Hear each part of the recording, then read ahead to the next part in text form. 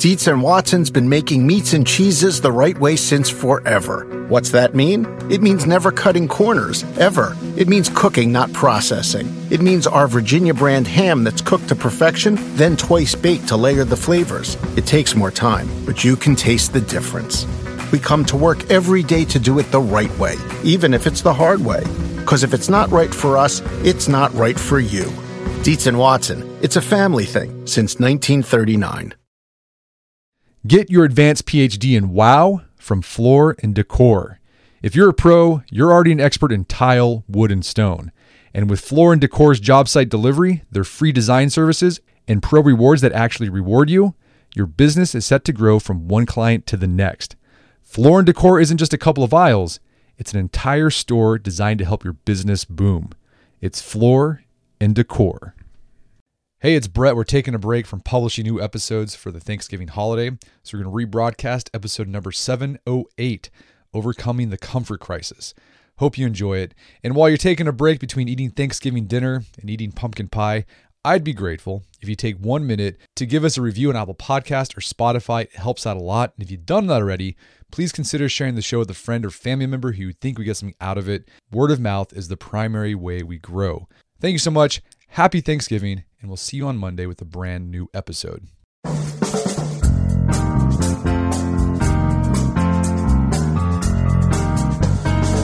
Brett McKay here, and welcome to another edition of the Art of Manliness podcast. Our world has never been more convenient and comfortable. With just a few taps of our fingers, we can order food to our door, access endless entertainment options, and keep our climate at a steady 72 degrees. We don't have to put in much effort, much less face any risk or challenge in order to sustain our daily lives. In some ways, this quantum leap in humanity's comfort level is a great boon, but in other ways, it's absolutely killing our minds, bodies, and spirit. My guest says it's time to reclaim the currently hard to come by but truly essential benefits of discomfort. His name is Michael Easter. He's a writer, editor, and professor, and the author of The Comfort Crisis. Embrace discomfort to claim your wild, happy, healthy self. Michael first shares how his experience with getting sober helped him discover the life-changing potential of doing hard things before digging into what fleeing from discomfort is doing to our mental and physical health. We then discuss the Japanese idea of misogi, which involves taking an epic outdoor challenge, and why Michael decided to do a misogi, in which he participated in a month-long caribou hunt in the backcountry of Alaska. Michael shares what he learned from the various challenges he encountered during his misogi, including intense hunger, boredom, solitude, and physical exertion, as well as what research can tell us all about why we need to incorporate these same kinds of discomforts into our everyday lives. After the show's over, check out our show notes at aom.is/comfort crisis.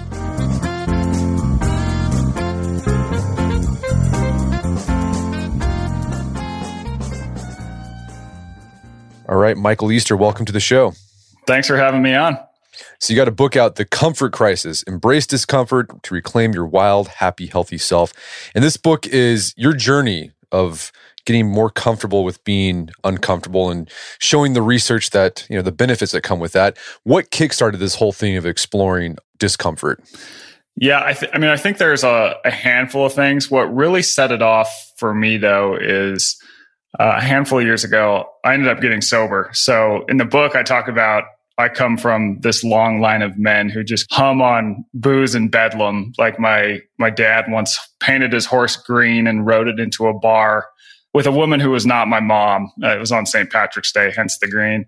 I have one hilarious story from my family is that I have a cousin who got thrown into a dry out cell, and he comes to and he realizes that apparently we're having an impromptu family reunion. He'd gotten thrown into this cell with my uncle just on accident, so anyways, I was kind of starting to ride that same metaphorical horse, if you will. And I realized that I needed to change. I tried a lot to quit drinking, and finally just something took where I, asked for help, and getting sober was definitely the most uncomfortable thing I've ever done. I mean, your body's really trying to figure out what is going on with this new way of living, because alcohol essentially becomes a comfort blanket for people who have a drinking problem. It sort of, comforts you from the stuff in the world that you just don't want to face. Maybe you're like a little unsure of yourself, whatever. When you drink, it fixes that. And once you take that away, it's like,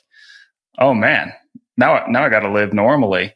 And so going through that, it was hell for a while, but then you come out the other side and it's like, my life just got so much better, like in every single way possible. I mean, I can't even just anything that you could think could go better went better.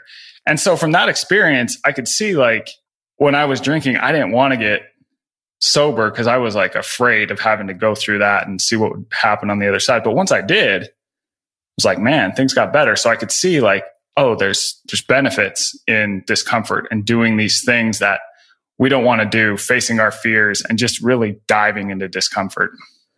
So, okay, you started to do this deep dive and you started exploring in the ways in which modern life, we're extremely comfortable and we should all feel blessed and fortunate that we live in a way where there's antibiotics, there's running water. But then you also highlight, there's some downsides to that as well. How can comfort cause problems in our lives? Yeah. So, and that was the thing is after I got sober, I noticed that going through discomfort was good, and always leaning into comfort like I had been doing maybe wasn't good. And then I sort of realized, oh my God, my life is still completely surrounded in comfort. I mean, if you stop and focus on everything around you, basically everything in our daily lives now that most impacts our daily life, it's probably new. And it's probably made to make your life more comfortable or easier or less effortful in some way. So think about climate control, right? We live at 72 degrees.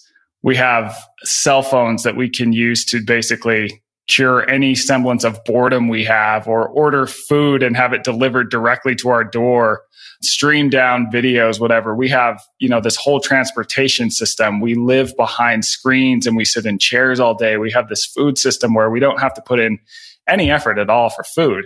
And it's had some consequences. I mean, you can tie it to everything from chronic disease to depression to even feeling a lack of meaning, because it's like humans thrive on challenges, on being pushed up against and coming out the other side, just like I did having to get sober, right? But we often don't have these in our lives all the time now. And so it's had some consequences for sure. Yeah, and that idea of like sense of meaning or purpose, you hear people reporting how life just seems harder now. It's like, everyone's tired. I'm so tired. But it's like, it's weird. It seems things feel harder, even though it's actually, if you compare it to the whole length of human history, it's pretty easy. What do you think is going on there? Why does life feel harder, even though we've got it pretty good today? Yeah, that's a great question. And there's a scientific reason for this, actually. I talked to researchers at Harvard, psychologists, and there's this idea that the dorky name for it is called prevalence-induced concept change. And I tend to think about it as problem or comfort creep. Essentially, the human brain evolved to make relative comparisons. It's this brain mechanism that saved us energy. So when something new is sort of introduced to our lives that improves our lives, we adapt to it.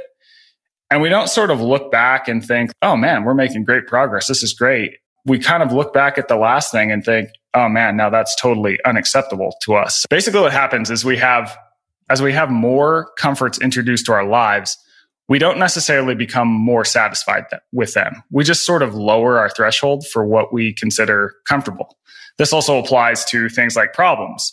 So once we've solved the problem, we don't actually think in our brain, oh, I have fewer problems right now. We just go looking for the next problem to solve. So we sort of end up with the same number of problems, except our new problems are progressively more hollow. So you can think about this as almost the science of first world problems. We keep on moving the dial into comfort and convenience and having everything done for us. And we don't think, oh man, 20 years ago, I didn't have a cell phone. Wow, this is amazing. Instead, it's like, man, Instagram has crashed. This is the worst thing ever. And we freak out, right? And this is like put at scale to everything in our lives. All right. So yeah, doing hard stuff can put some first world problems in perspective.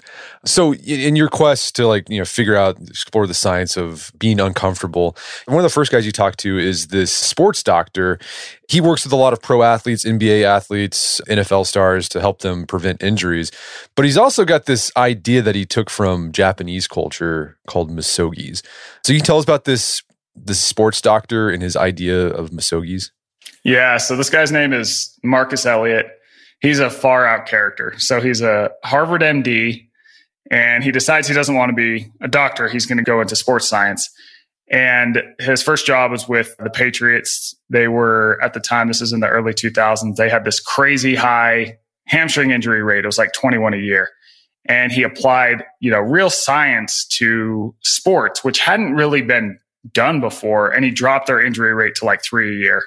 Then he was like a performance director for the MLB. And now he has his own facility where he has contracts with the NBA. So basically every incoming NBA player comes through there, and he does all this really technical scientific stuff where he tracks their movement patterns and, applies it to this big algorithm. And he can basically tell you, okay, you have this specific movement pattern. When we see that in a player, that means the player usually will have a, say, 60% chance of tearing an ACL that season. But he can also tell you like, hey, this is a skill you're really good at compared to everyone else. Let's develop that because we think it could help your game. So I told you all that to basically tell you this guy is obviously very into science and data, etc. But he also knows that, not everything that improves not only athletes, but humans in general can be measured. And so he started doing this thing that he calls Misogi, and it's based off this Japanese myth. That's essentially a big physical challenge and conducted in nature.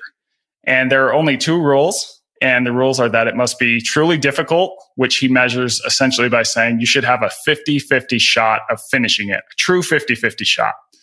And then the second rule is that you can't die. And that part's pretty straightforward, right? So, and ideally the challenge is a bit kooky. So for example, one year, him and some athletes, they got this 85-pound rock and they walked it 5 miles underwater in the Santa Barbara Channel. And then they've also done stuff like, okay, we're going to strap packs to our back and we're going to drive out to the mountains and we're just going to pick the farthest peak we can see and we're going to try and hike to it in a day. They've done things like they stand-up paddleboard across the Santa Barbara Channel after only having stand-up paddleboarded a few times. So the whole idea here is that you're putting yourself in a position doing something physical in nature that is going to be very truly challenging for you, where you only have a 50% shot of making it. And what he's trying to do is mimic these past challenges that we used to face as we were evolving. As humans evolved, we had to do true challenges in nature all the time. And these were things that our environment would usually naturally show at us. So this could be things like having to go on a big hunt, or maybe you're trying to migrate down to your summering grounds and you're going over a pass and like a gnarly storm hits. Maybe it's, a tiger lurking in the bushes. Nowadays, we don't face these type of challenges. And back in our past, when we would go through these, we would sort of learn something about ourselves and dig deep and become a more confident and competent person. But nowadays, we don't really have challenges. Like, you can never be challenged in life and you can still have plenty of food. You'll have a comfortable home. You can probably have a decent job. You have a family, which seems totally fine. And it is. But at the same time, let's say like you have this, big potential that's this big circle. Well, it's like most people just live in this sort of dinner plate size circle within that. They never really go out and see what exists on the edges of their potential. And by not having any idea of like what's out on those edges, you really miss a lot in life, and you miss learning something about yourself that can really help you in life. So he believes that by doing these things like Misogi, you kind of have this innate evolutionary machinery that gets triggered when you go out and you do these hard things and you really explore the edges of your comfort zone.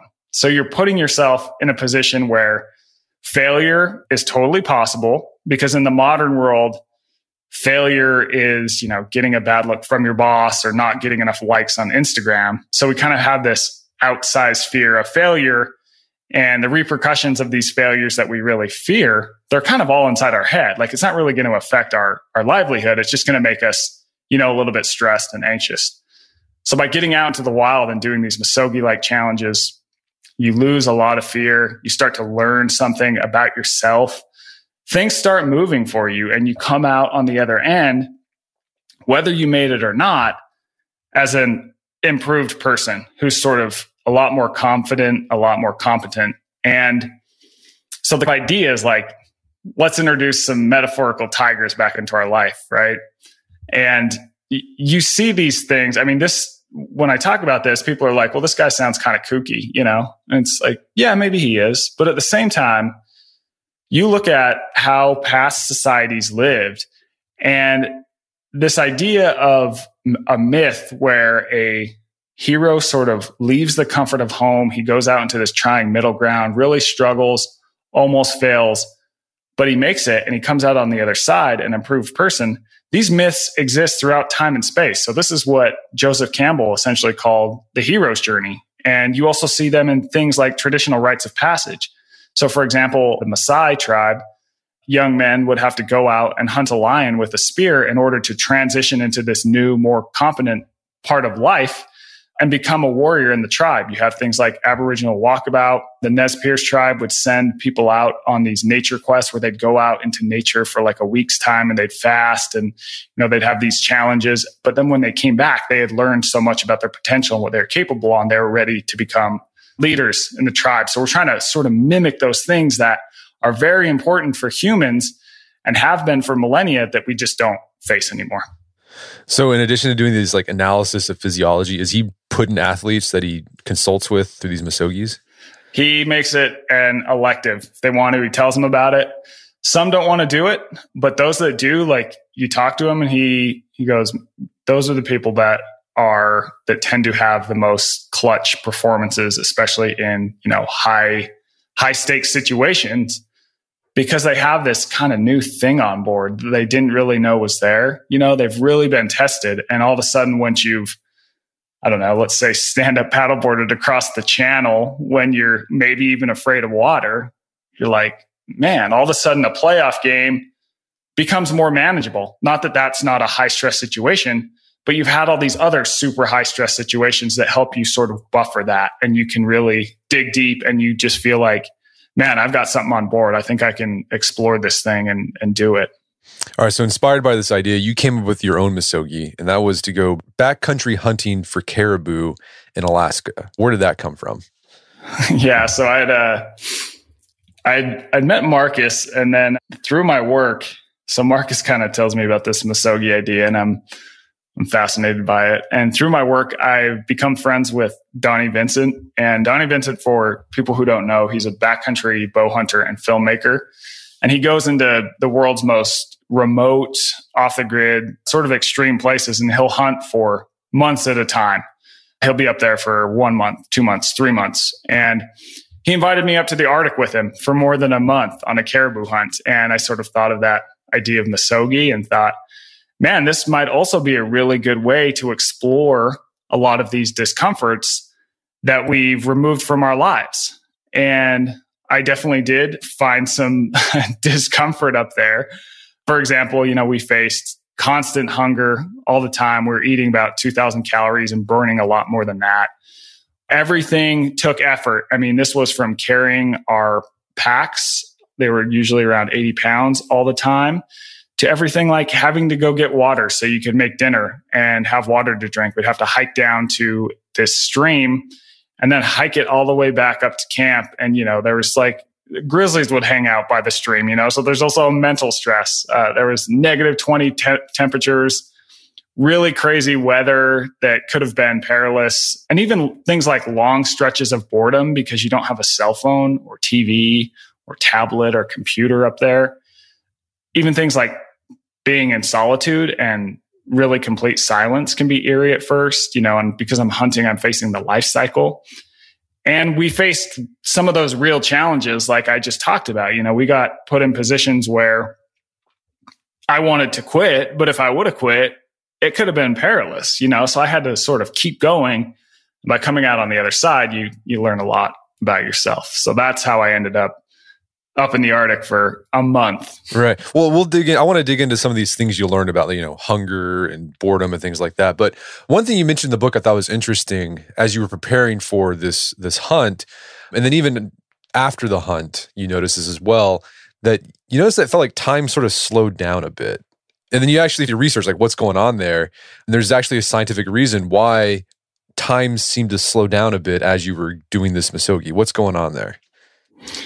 Yeah, so this was really, really fascinating to me. The human brain is essentially programmed to default into a predictable routine. Now, this is thanks to how we evolved, because as we evolved, we lived in these dangerous, trying, uncomfortable environments, and having predictability in our life, it kept us safe. It let us know how to avoid animals, where to get food, and we would rinse and repeat, right? It could keep us safe. But now that our world is sort of safe and predictable, it's kind of an evolutionary bug. It sort of traps us within this comfort zone and this routine where we just do the same stuff every day, day in and day out. So, take me as an example, and this is slightly changed because of the pandemic, but, I eat the same breakfast every morning. I drive the same route to work and listen to the same, radio station or whatever it is. I basically do the same job. I have the same basic conversation with coworkers. Then I go home and eat the same basic dinner. And on the weekends, I do the same kind of thing, right? It's like we live in these very, very routine lives. Now, the problem with that is that once you've really settled into a routine and just rinsed and repeated it so often, it causes your brain to go on autopilot. So you're essentially sleepwalking through life. This saves your brain energy, but it also means you're not aware of what's going on around you. You can totally tune out. So this is why, if you've ever noticed when you're driving and it's a route you've taken all the time, you can drive for 20 minutes and then be thinking and be like, oh, wait, I wasn't really paying attention, right? You're just kind of stuck up inside your head. And I think William James said it best, is that at the end of your life, what your life is that which you've been aware of. So if you're stuck in this cycle of being up inside your head, just doing the same thing day in, day out, you're never going to remember having the same breakfast you ate every morning and watching the same Netflix. These are just not memorable things.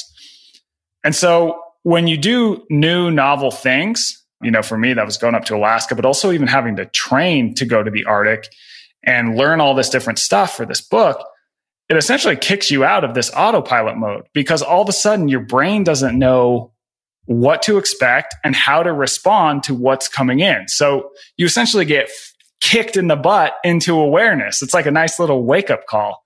So in this sense, I almost think about it as, getting out of our comfort zone to do and learn new things. It's kind of a lot like meditation, but you don't have to sit and focus on your breath. It forces you into that awareness that meditation is sort of looking after. And the research also shows that when we do new things, it slows down our sense of time. And this goes back to you don't know what to predict. You can't expect what's coming on. So you really have to be aware. And this seems to have a contracting effect in terms of time. And this is actually why time seems slower when we were kids, because everything was new then, right? So you're constantly learning and doing new things, and it just makes the time go by slower. This is another thing that William James, the father of psychology, was writing about in the 1800s. And they've followed up with studies on this, and people consistently report that when they're learning and doing new things, time slows down, which I find funny. So my background for a little more is that I worked at Men's Health magazine for a lot of years, and I still am a contributing editor there. And now I'm a professor at UNLV and I write books. But, in some of my work for Men's Health, I'm always covering these guys. It tends to always be men, to be honest, who are really fascinated by longevity and living longer. And I've covered people who've done, frankly, some really strange things, like gotten illegal pharmaceuticals that they think are going to help them live longer. I've covered, guys who, I don't know if you've heard of blood boys, but the idea is essentially by pumping the blood of a younger person into your blood, the plasma, it can help you live longer. So just all these kind of wacky methods to live longer. But to me, it's who cares if you have more years if you're stuck in this routine and you don't remember any of them, right?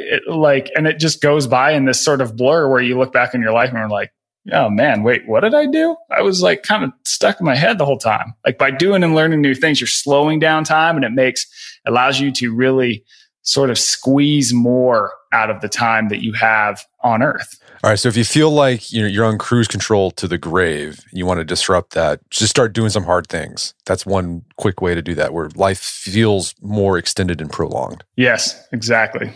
We're going to take a quick break for a word from our sponsors. Texas Pete is the sauce that allows you to sauce like you mean it. Each Texas Pete sauce is packed with a bold, balanced flavor. The signature tanginess is what makes it a legendary hot sauce that can be used on just about anything. You're definitely going to want to try every flavor. The original hot sauce has a famous secret blend of fermented peppers. Their hotter hot sauce is 3 times hotter than the original, and it's not for the faint of heart. They also got a flavor called Sabor by Texas Pete, adds authentic Mexican flavor, and they also have a dust-dry seasoning that matches the flavor of the original hot sauce in a flavorful dry rub. But the flavor that I've been enjoying lately is the chopped sriracha sauce. It's got chili, garlic, and some tropical tangy notes. It's really good. I love putting it on my eggs.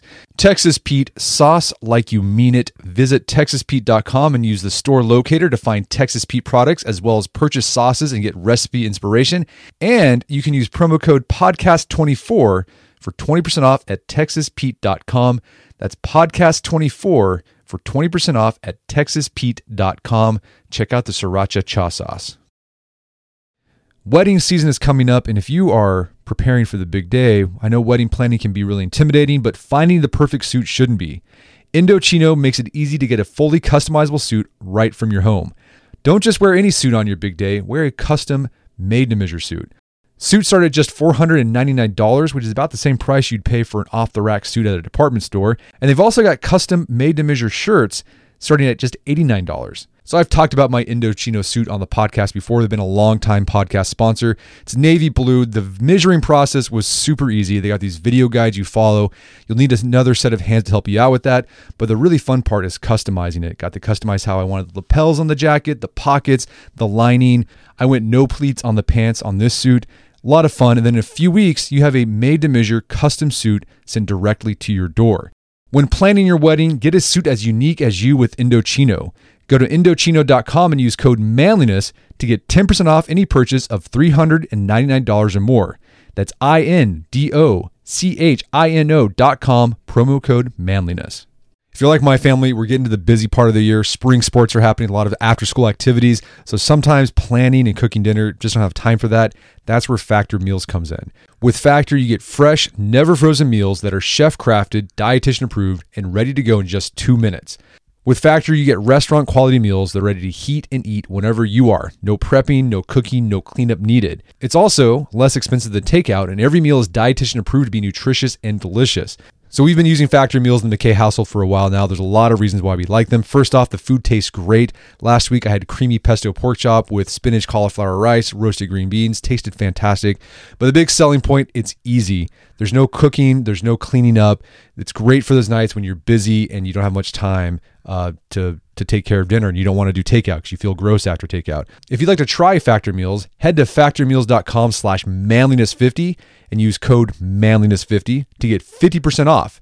That's code manliness50 at factormeals.com/manliness50 to get 50% off. Check it out today and make sure to check out the creamy pesto pork chop. It's really good. Picture that thing you've always wanted to learn. All right, you got that in your head? Now picture learning it from the person who's literally the best at it in the world. That's what you get with Masterclass. This year, learn from the best to become your best with Masterclass. Masterclass offers over 180 world-class instructors, and many of these instructors are former AOM podcast guests. You can learn negotiation from Chris Voss, leadership skills from Jocko Willink, how to master your habits with James Clear. Plus, every new membership comes with a 30-day money-back guarantee, so there's no risk.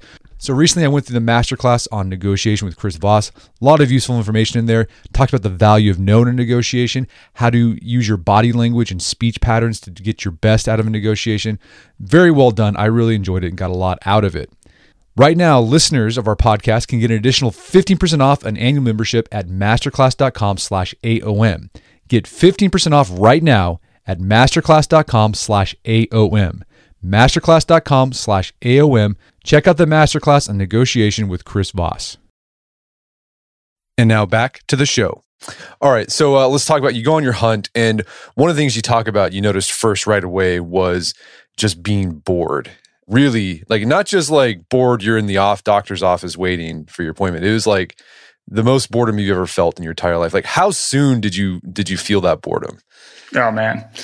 So we're up there hunting caribou, and my month in the Arctic is the overarching narrative of the book. And then as I talk about each of these elemental discomforts that humans need to face, I go into different on-ground reporting. But we're up there hunting for caribou, and caribou migrate up to summering and wintering grounds. They're always moving. They can run like 55 miles an hour, which is insane. So a lot of it is, you get on a glassing knob, and where you think that they might be coming through, and you just sort of wait to see if you're right. And my cell phone doesn't work up there. It's essentially a useless brick. I didn't bring a book. It's not like I brought any other real electronics. So it's like, what do you do with your time? All of a sudden, I'm like, holy crap. I've never been this bored in my life. So I start, I think for a while, and then I'm like reading the labels on my Cliff Bars, just really scrutinizing them, reading all the labels on my outdoor gear. Then when that eventually gets boring, right? So I ended up writing some of the book. Then that gets boring, and I'm like, okay, I guess I'll come up with my Christmas list, like figure out what everyone's getting for Christmas. So I'm kind of doing one thing after another to stave off boredom. And this is so radically different than life at home, because when I'm at home, anytime I feel boredom, I've got a cell phone in my pocket. I've got a TV on the wall that has Netflix, Amazon Prime, Hulu, HBO Max. I mean, I can go on for days, right? I've got a computer that has access to the internet. Like, we have so many different ways, easy, effortless ways to deal with our boredom now. And our default is to just dive into some sort of electronic device to deal with boredom, because boredom is uncomfortable. It's this evolutionary discomfort that we evolved to have that yells at us to say, hey, whatever you're doing right now, it's an inefficient use of your time. So you should do something else. And back in the day, that thing might have been like, okay, I've been picking berries at this bush for an hour. And once like it became harder and harder to pick berries, boredom would kick on, and they'd be like, okay, this isn't a good use of your time anymore. Why don't you go hunt? Or why don't you go to another bush and pick its berries? Because it'll have more and they'll be easier to access. But now our escape from boredom, as one researcher put it, is like junk food for our mind. We just dive right into usually our phone. So we now spend, if you look at the data, 11 hours a day on average engaging with media, which is a ton of media. Like, that media wasn't even in our lives 100 years ago. And now it's essentially become our lives. And this has had definite repercussions for our brain. Up in Alaska, because I didn't have this super easy outlet for boredom, I have like this 11 hours a day back. It's like, what do I do with it? My mind went inward. I thought of different things that I could do that would be productive. I did productive things like writing a book in my little weatherproof notebook. I thought and I planned and I did all these sort of productive things. Also had like great conversations with the two guys I was up there with, noticed nature, sat with myself. And it was really enlightening and frankly productive and a lot more interesting than what I might find on Instagram or, watching another episode of Top Chef. And so when I got back home, I looked at a lot of the research on boredom, and it also turns out that when we are paying attention to anything in the outside world, our brain is working really, really hard. And when we face boredom and have to go inward and think about, okay, what am I going to do next? It kicks on a restorative state called the default mode network. So this is kind of like this rest period that lets our brain revive and come back to, become stronger, more or less. So the benefits of giving your brain downtime by facing boredom is it's associated with a lot more creativity. It's associated with lower rates of anxiety, and it's also can lead to more focus and productivity. So I think we live in a world now where, because cell phones are new and they actively steal our attention, you read all these stories that are like, use your cell phone less, use your cell phone less. How do I use my cell phone less? But the reality is, if you decide you're going to use your cell phone less and you just use this time you've gained to watch Netflix, your brain doesn't know the difference. So I think it's a lot better and more productive to think, more boredom instead of less cell phone or less TV or less computer. Just put yourself in these positions where you can become bored. And it's not easy. I mean, cell phones are great. Don't get me wrong. I mean, but we need this. And so another thing you noticed when you're out there is how alone you were. There was like probably no one for hundreds of miles except for you and the guides. And you noticed there was actually, I mean, it was kind of hard to be away from people, but then you also noticed there's actually something enjoyable. You had a benefit out of the solitude. What was that? Yeah, so at one point you have to take all these to get way out in the Arctic on the tundra. You have to take all these little planes and they land on the tundra, and you have to do a lot of ferrying. So at one point I got dropped about 100 miles from any semblance of civilization. And the guy I was with, he was going to go before me to our next stop because you have to take successively smaller planes. And so I'm totally alone out there, except there's big clods of grizzly bear poop all around. So I'm freaking out. And it hits me that I'd never been that alone in my life. I mean, there's no one around me in terms of humans for miles and miles and miles, but there's also no one with me through my cell phone, through text, through Instagram, say through podcasts or TV or whatever. Today, even when people think they're alone, they're usually not, because they're usually engaging with other people through different devices. And this is kind of a paradox now because, despite the fact that people say they're more lonely than ever, and the data does really bear that out, we're never actually alone. We're always kind of with people somehow. And being alone out there was definitely uncomfortable at first, right? Because you're like, oh man, if a storm comes in, I could be stranded out here for days. If a grizzly bear comes around, I mean, I'm a $170 and he's about 1,500 pounds. That's not going to be fun, But then it sort of became interesting because I started to sort of introspect and think, man, all of a sudden, like I'm totally freed from society. And without society in the equation, this social narrative of how that I should think and act and behave, it doesn't actually hold up. All of a sudden you start to realize, man, I do a lot of stuff in my life just as a reaction to society, because this is what society says that a man at, 30 whatever years old should be doing. So it's kind of freeing. You feel a little bit unencumbered and unaffected. And it's kind of a welcome change, from home. And so the message here is not that social connection is bad. Not at all. Social connection is super important. We know this from the research. We know that there are big downsides to loneliness, but the message is more that there's a difference between loneliness and solitude. Solitude is sort of choosing to be by yourself and using that time for positive introspection, for creativity, and for growth.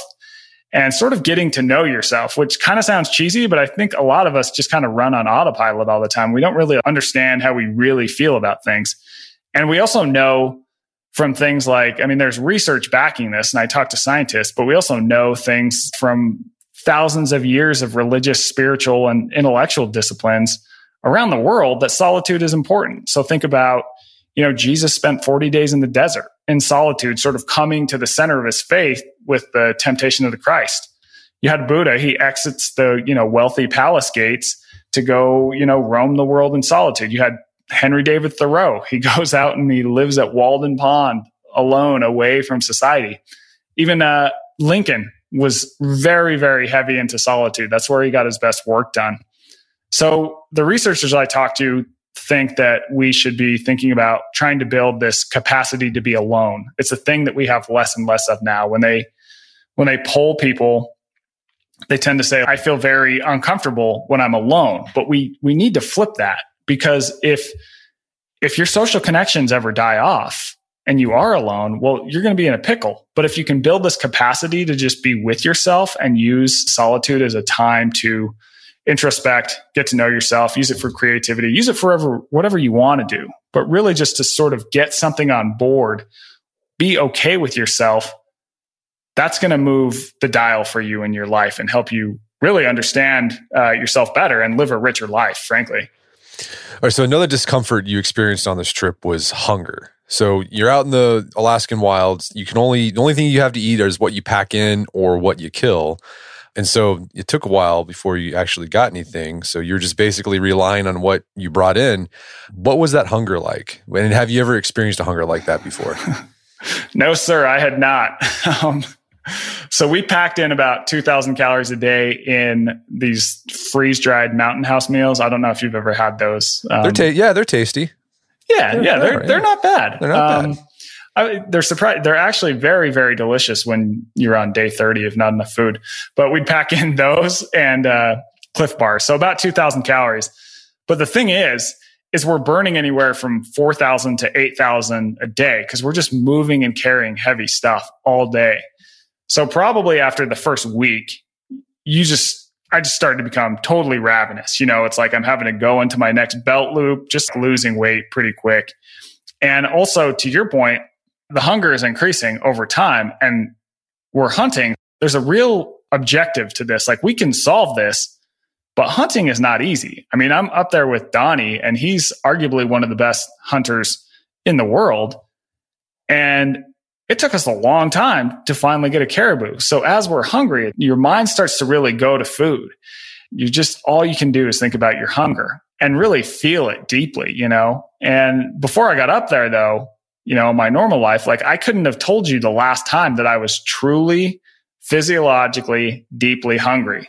I would eat because, it's breakfast and I eat breakfast at 10 a.m. or whatever the time is, or because I'm stressed. It's like, oh man, I just got this crappy email. I'm just going to reflexively have some M&Ms or whatever it might be.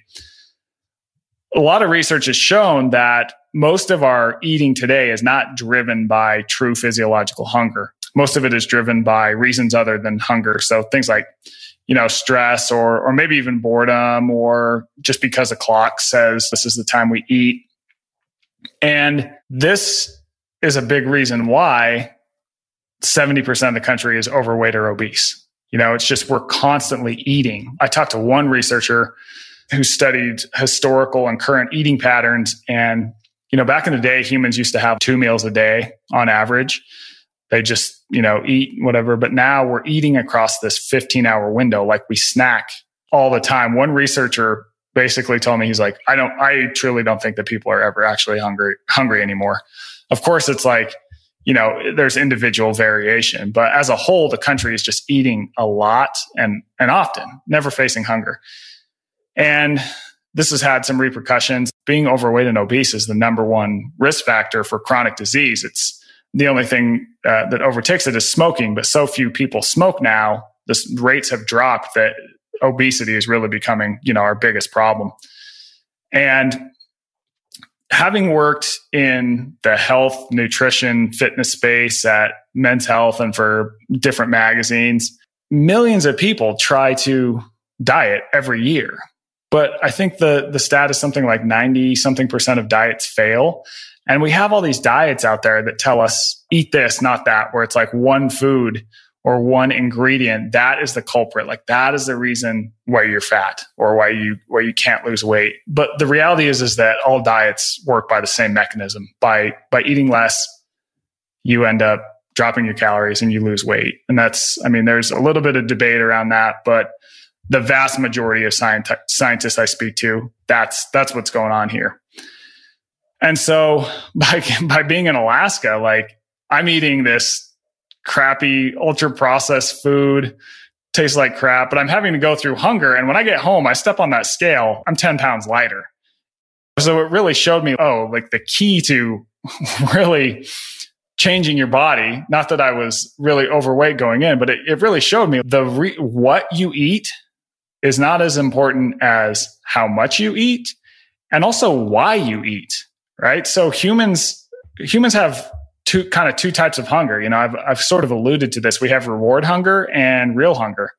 As we evolved, we developed these mechanisms that really reward us to overeat, to eat too much, too often. Now, back in the day, that wasn't possible. There just wasn't enough food. But now we're sort of surrounded in this sea of food, and we can use those reward mechanisms to essentially comfort us. So you think of a term like comfort food, right? So food can kind of become a widget for a lot of people. And being in Alaska and coming back with that, 10 pounds lighter, I wanted to learn more about this idea of how people relate to food. So I travel down to Austin and I meet this kid whose name is Trevor Cashy.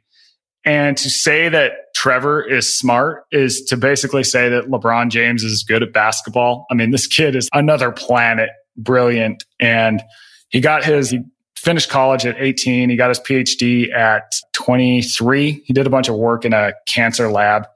And then he decided that he'd always been interested in sport and nutrition, and he'd been sort of working with people on the side and was really good at it.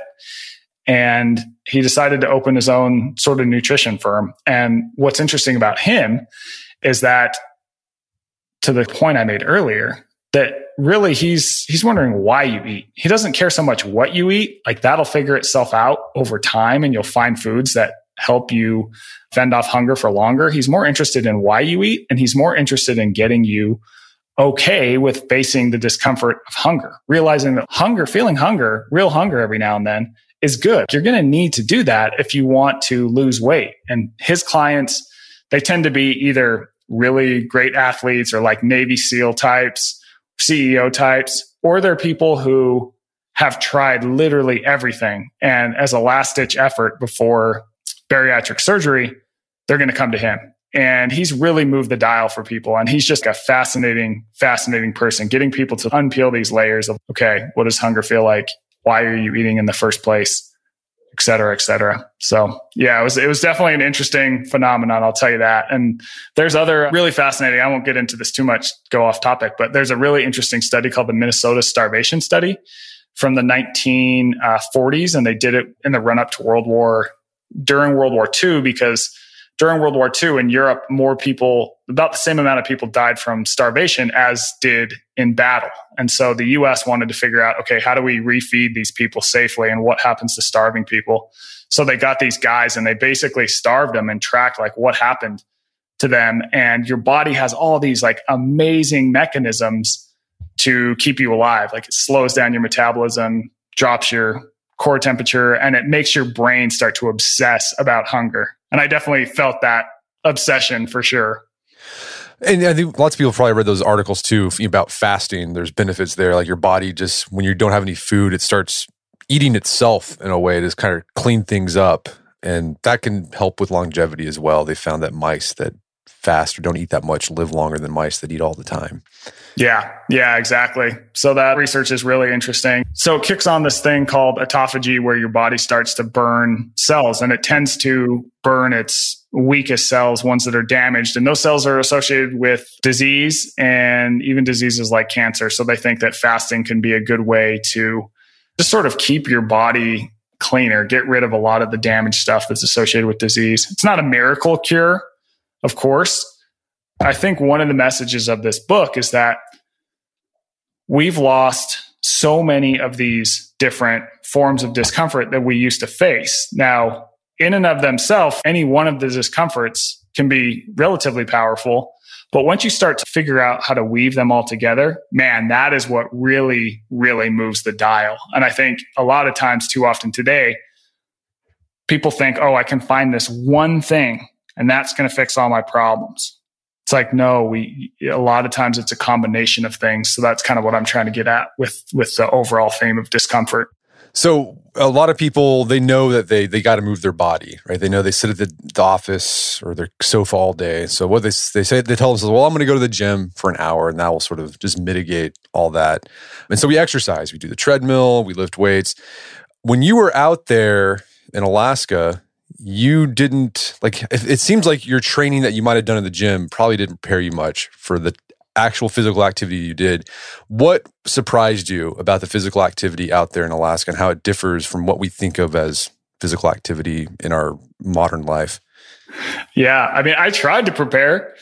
Heck, I spent a lot of time in the gym, but yeah, I mean, nothing can prepare you for constant movement. And I mean, the hardest thing that we did is after we finally killed the caribou, we had to pack it back out to camp. So this is probably 100, 110 pounds in my pack. And, you know, I had like these antlers bursting out of the pack. It was a pretty spectacular scene.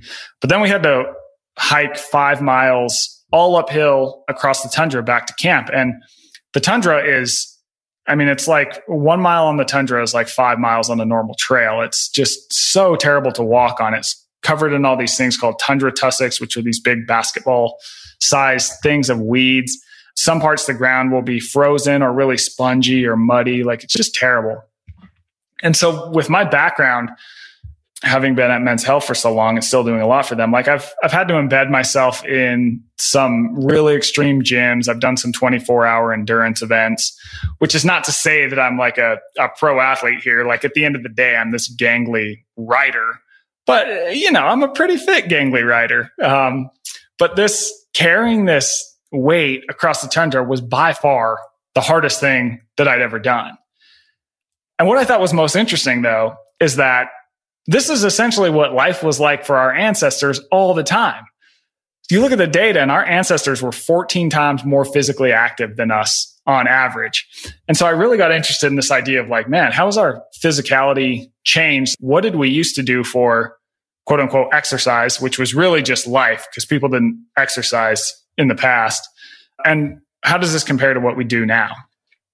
So as you alluded to, now we go into a gym, this, temperature controlled gym, and we get on a treadmill and an elliptical, and we do our, 30 minutes on that. And then we go down to the weight room and we, curl some perfectly balanced weights a few times. Maybe we do some bench presses, et cetera, et cetera, et cetera. But I travel to Harvard and I meet a guy whose name is Dan Lieberman. He's a anthropologist there. He basically told me, look, when you compare us to other animals, humans are athletically pathetic. Those are the words that he used. And I just loved that. We are slow compared to most other mammals. We're also very weak. But in 2004, this guy discovered that humans are good at a couple things. And one of those is running long distances in the heat. So we evolved to do what's called persistence hunting. We would see an animal and we'd slowly but surely run it down over time on a hot day. Eventually, the animal would overheat and topple over from exhaustion, and we would spear it, and then we would have to carry it back to camp. So these persistence hunts could be anywhere from 10 to 20 miles. We're talking long distances here. So the 2004 study was really about distance running and how we sort of evolved to do that. And that study is actually the one, I'm sure everyone who's listening remembers when barefoot running and like very, very minimalist running shoes were popular. It sort of set off that whole craze because early humans would have run without shoes on. And, there was maybe associated with less injury, which they found wasn't necessarily true. And the Lieberman guy I talked to, he secretly hates that he's been associated with this crazy barefoot running movement. But as I'm packing this caribou out across Alaska, it occurs to me, okay, we are so-called, born to run, but once we run, we have to carry this weight all the way back to camp. And it's like, well, how did that shape us? So I went down this crazy rabbit hole of the act of carrying heavy stuff. And humans are the only animals, it turns out, that are any good at carrying weight across distance. And it's really shaped our bodies. So the combination of running and then carrying explains why we have these long legs, why we don't have much fur, it keeps us from overheating, why we sweat, that also keeps us from overheating. We have these complicated noses that humidify air. And we also have really strong grips to grab stuff so we can walk it. And we also have short torsos, which helps with carrying. So like the acts of running and carrying really shaped us as human beings. It allowed us to more or less take over the globe and like hunt better and also explore and, engage in warfare. And when you look at what humans do now, we still run. So we've sort of reintroduced running back into our days, but very few people carry heavy things for distance. And it's this thing that we evolved to do that these Harvard researchers think is probably uniquely good for us from a fitness perspective. Yeah, that led you down to hooking up with GoRuck and learning about that community there, where they're carrying heavy things for distance. Yeah, exactly. So after Harvard, I bombed down to Jacksonville, Florida, and I meet Jason McCarthy, and he's a former Green Beret. Some of your readers, I always say readers because I'm a writer. Some of your listeners might know him, and he started GoRuck, which is a company that makes these beautiful military spec backpacks that are specifically designed for rucking, which is carrying weight in a pack for distance. So the only people who have really reintroduced carrying back into their days is the military. And rucking is really the foundation of military fitness. And for the average person, Jason describes it as it's cardio for people who hate to run, lifting for people who hate the gym. So you're working both strength and endurance at the same time, which is uncomfortable, right?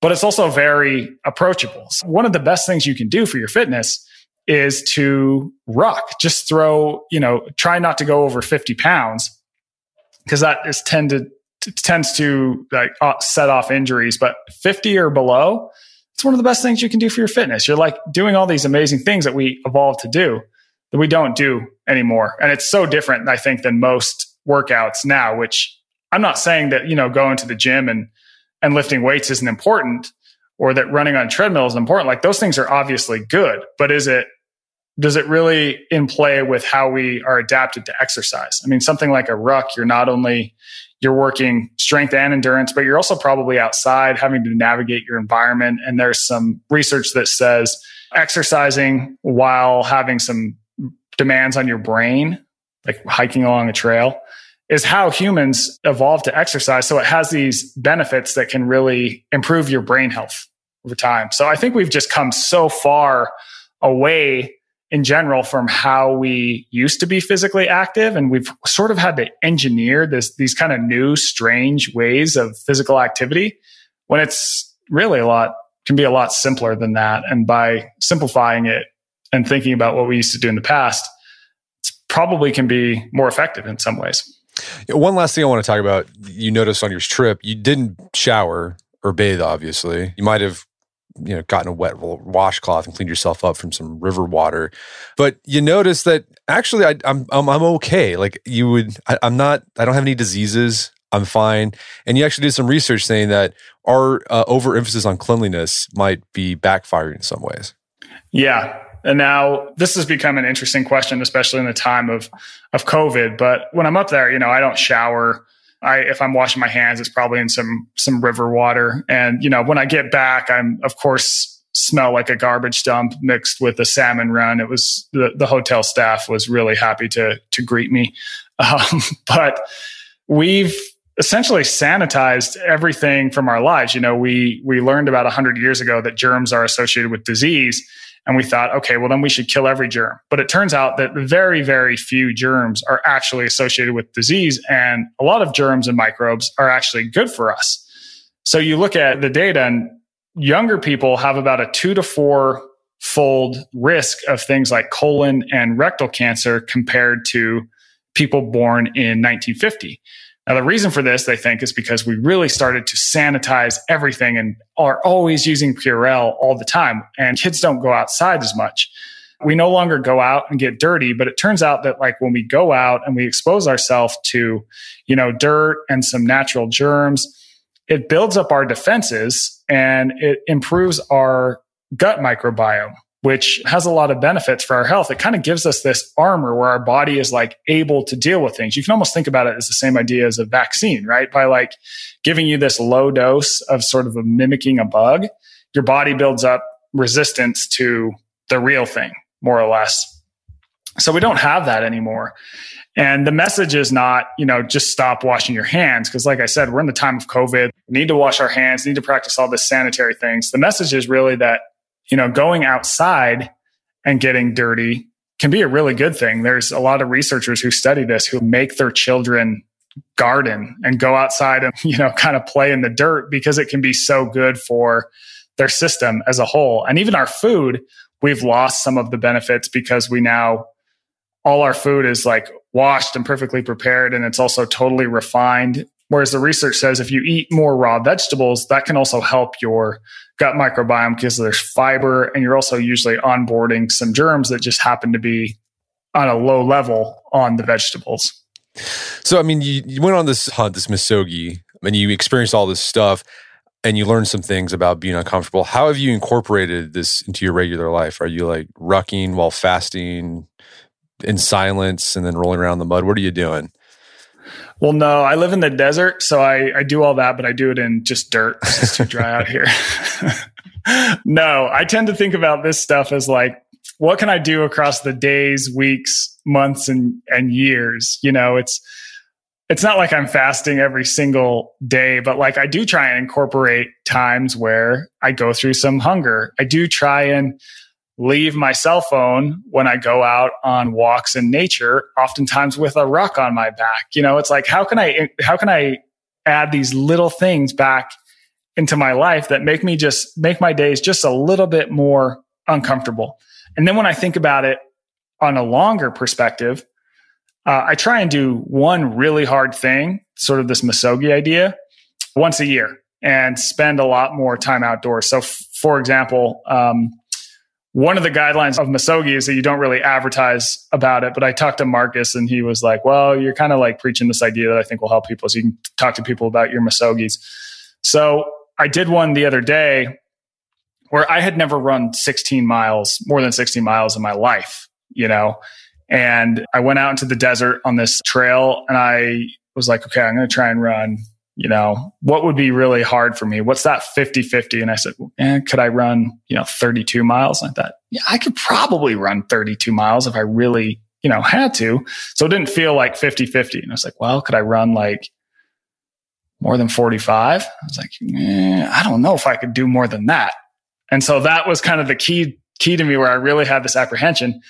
And I went out and did it. And it was super hard. But along the way, like I learned so much about myself. And I returned from that being like, man, that was awesome. Like in the moment, you're like, this sucks. Why am I doing this? This is terrible. You need to quit. You definitely need to quit. You should quit right now.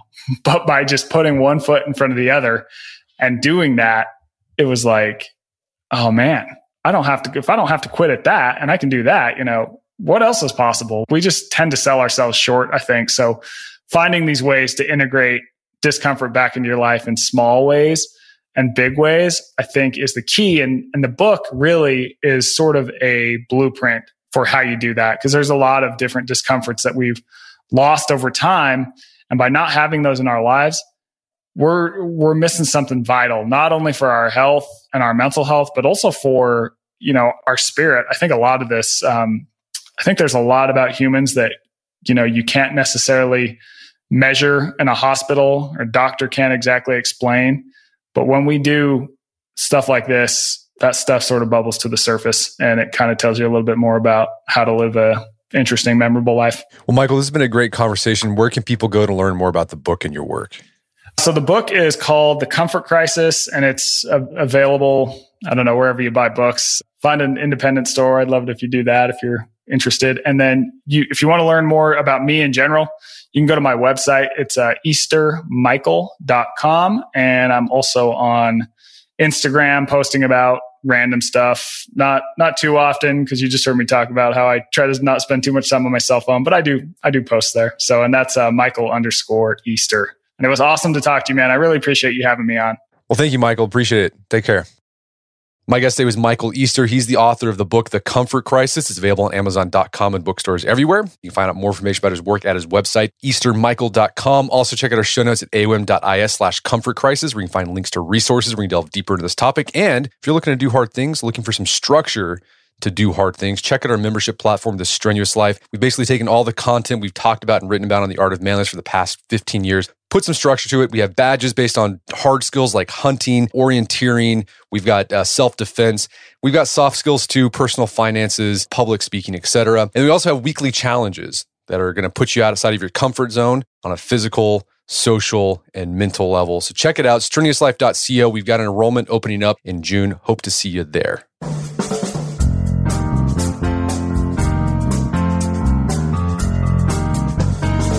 Well, that wraps up another edition of the AOM Podcast. Check out our website at artofmanliness.com where you find our podcast archives, as well as thousands of articles written over the years about pretty much anything you think of. And you'd like to enjoy ad-free episodes of the AOM Podcast, you can do so at Stitcher Premium. Head over to stitcherpremium.com, sign up, use code manliness at checkout for a free month trial. Once you're signed up, download the Stitcher app on Android or iOS, and you can start enjoying ad-free episodes of the AOM Podcast. And if you haven't done so already, I'd appreciate if you take 1 minute to give us a review on Apple Podcasts or Stitcher. It helps out a lot, and if you've done that already, thank you. Please consider consider sharing the show with a friend or family member who you think would get something out of it. As always, thank you for the continued support. Until next time, this is Brett McKay, reminding you to not only listen to the AOM podcast, but put what you've heard into action.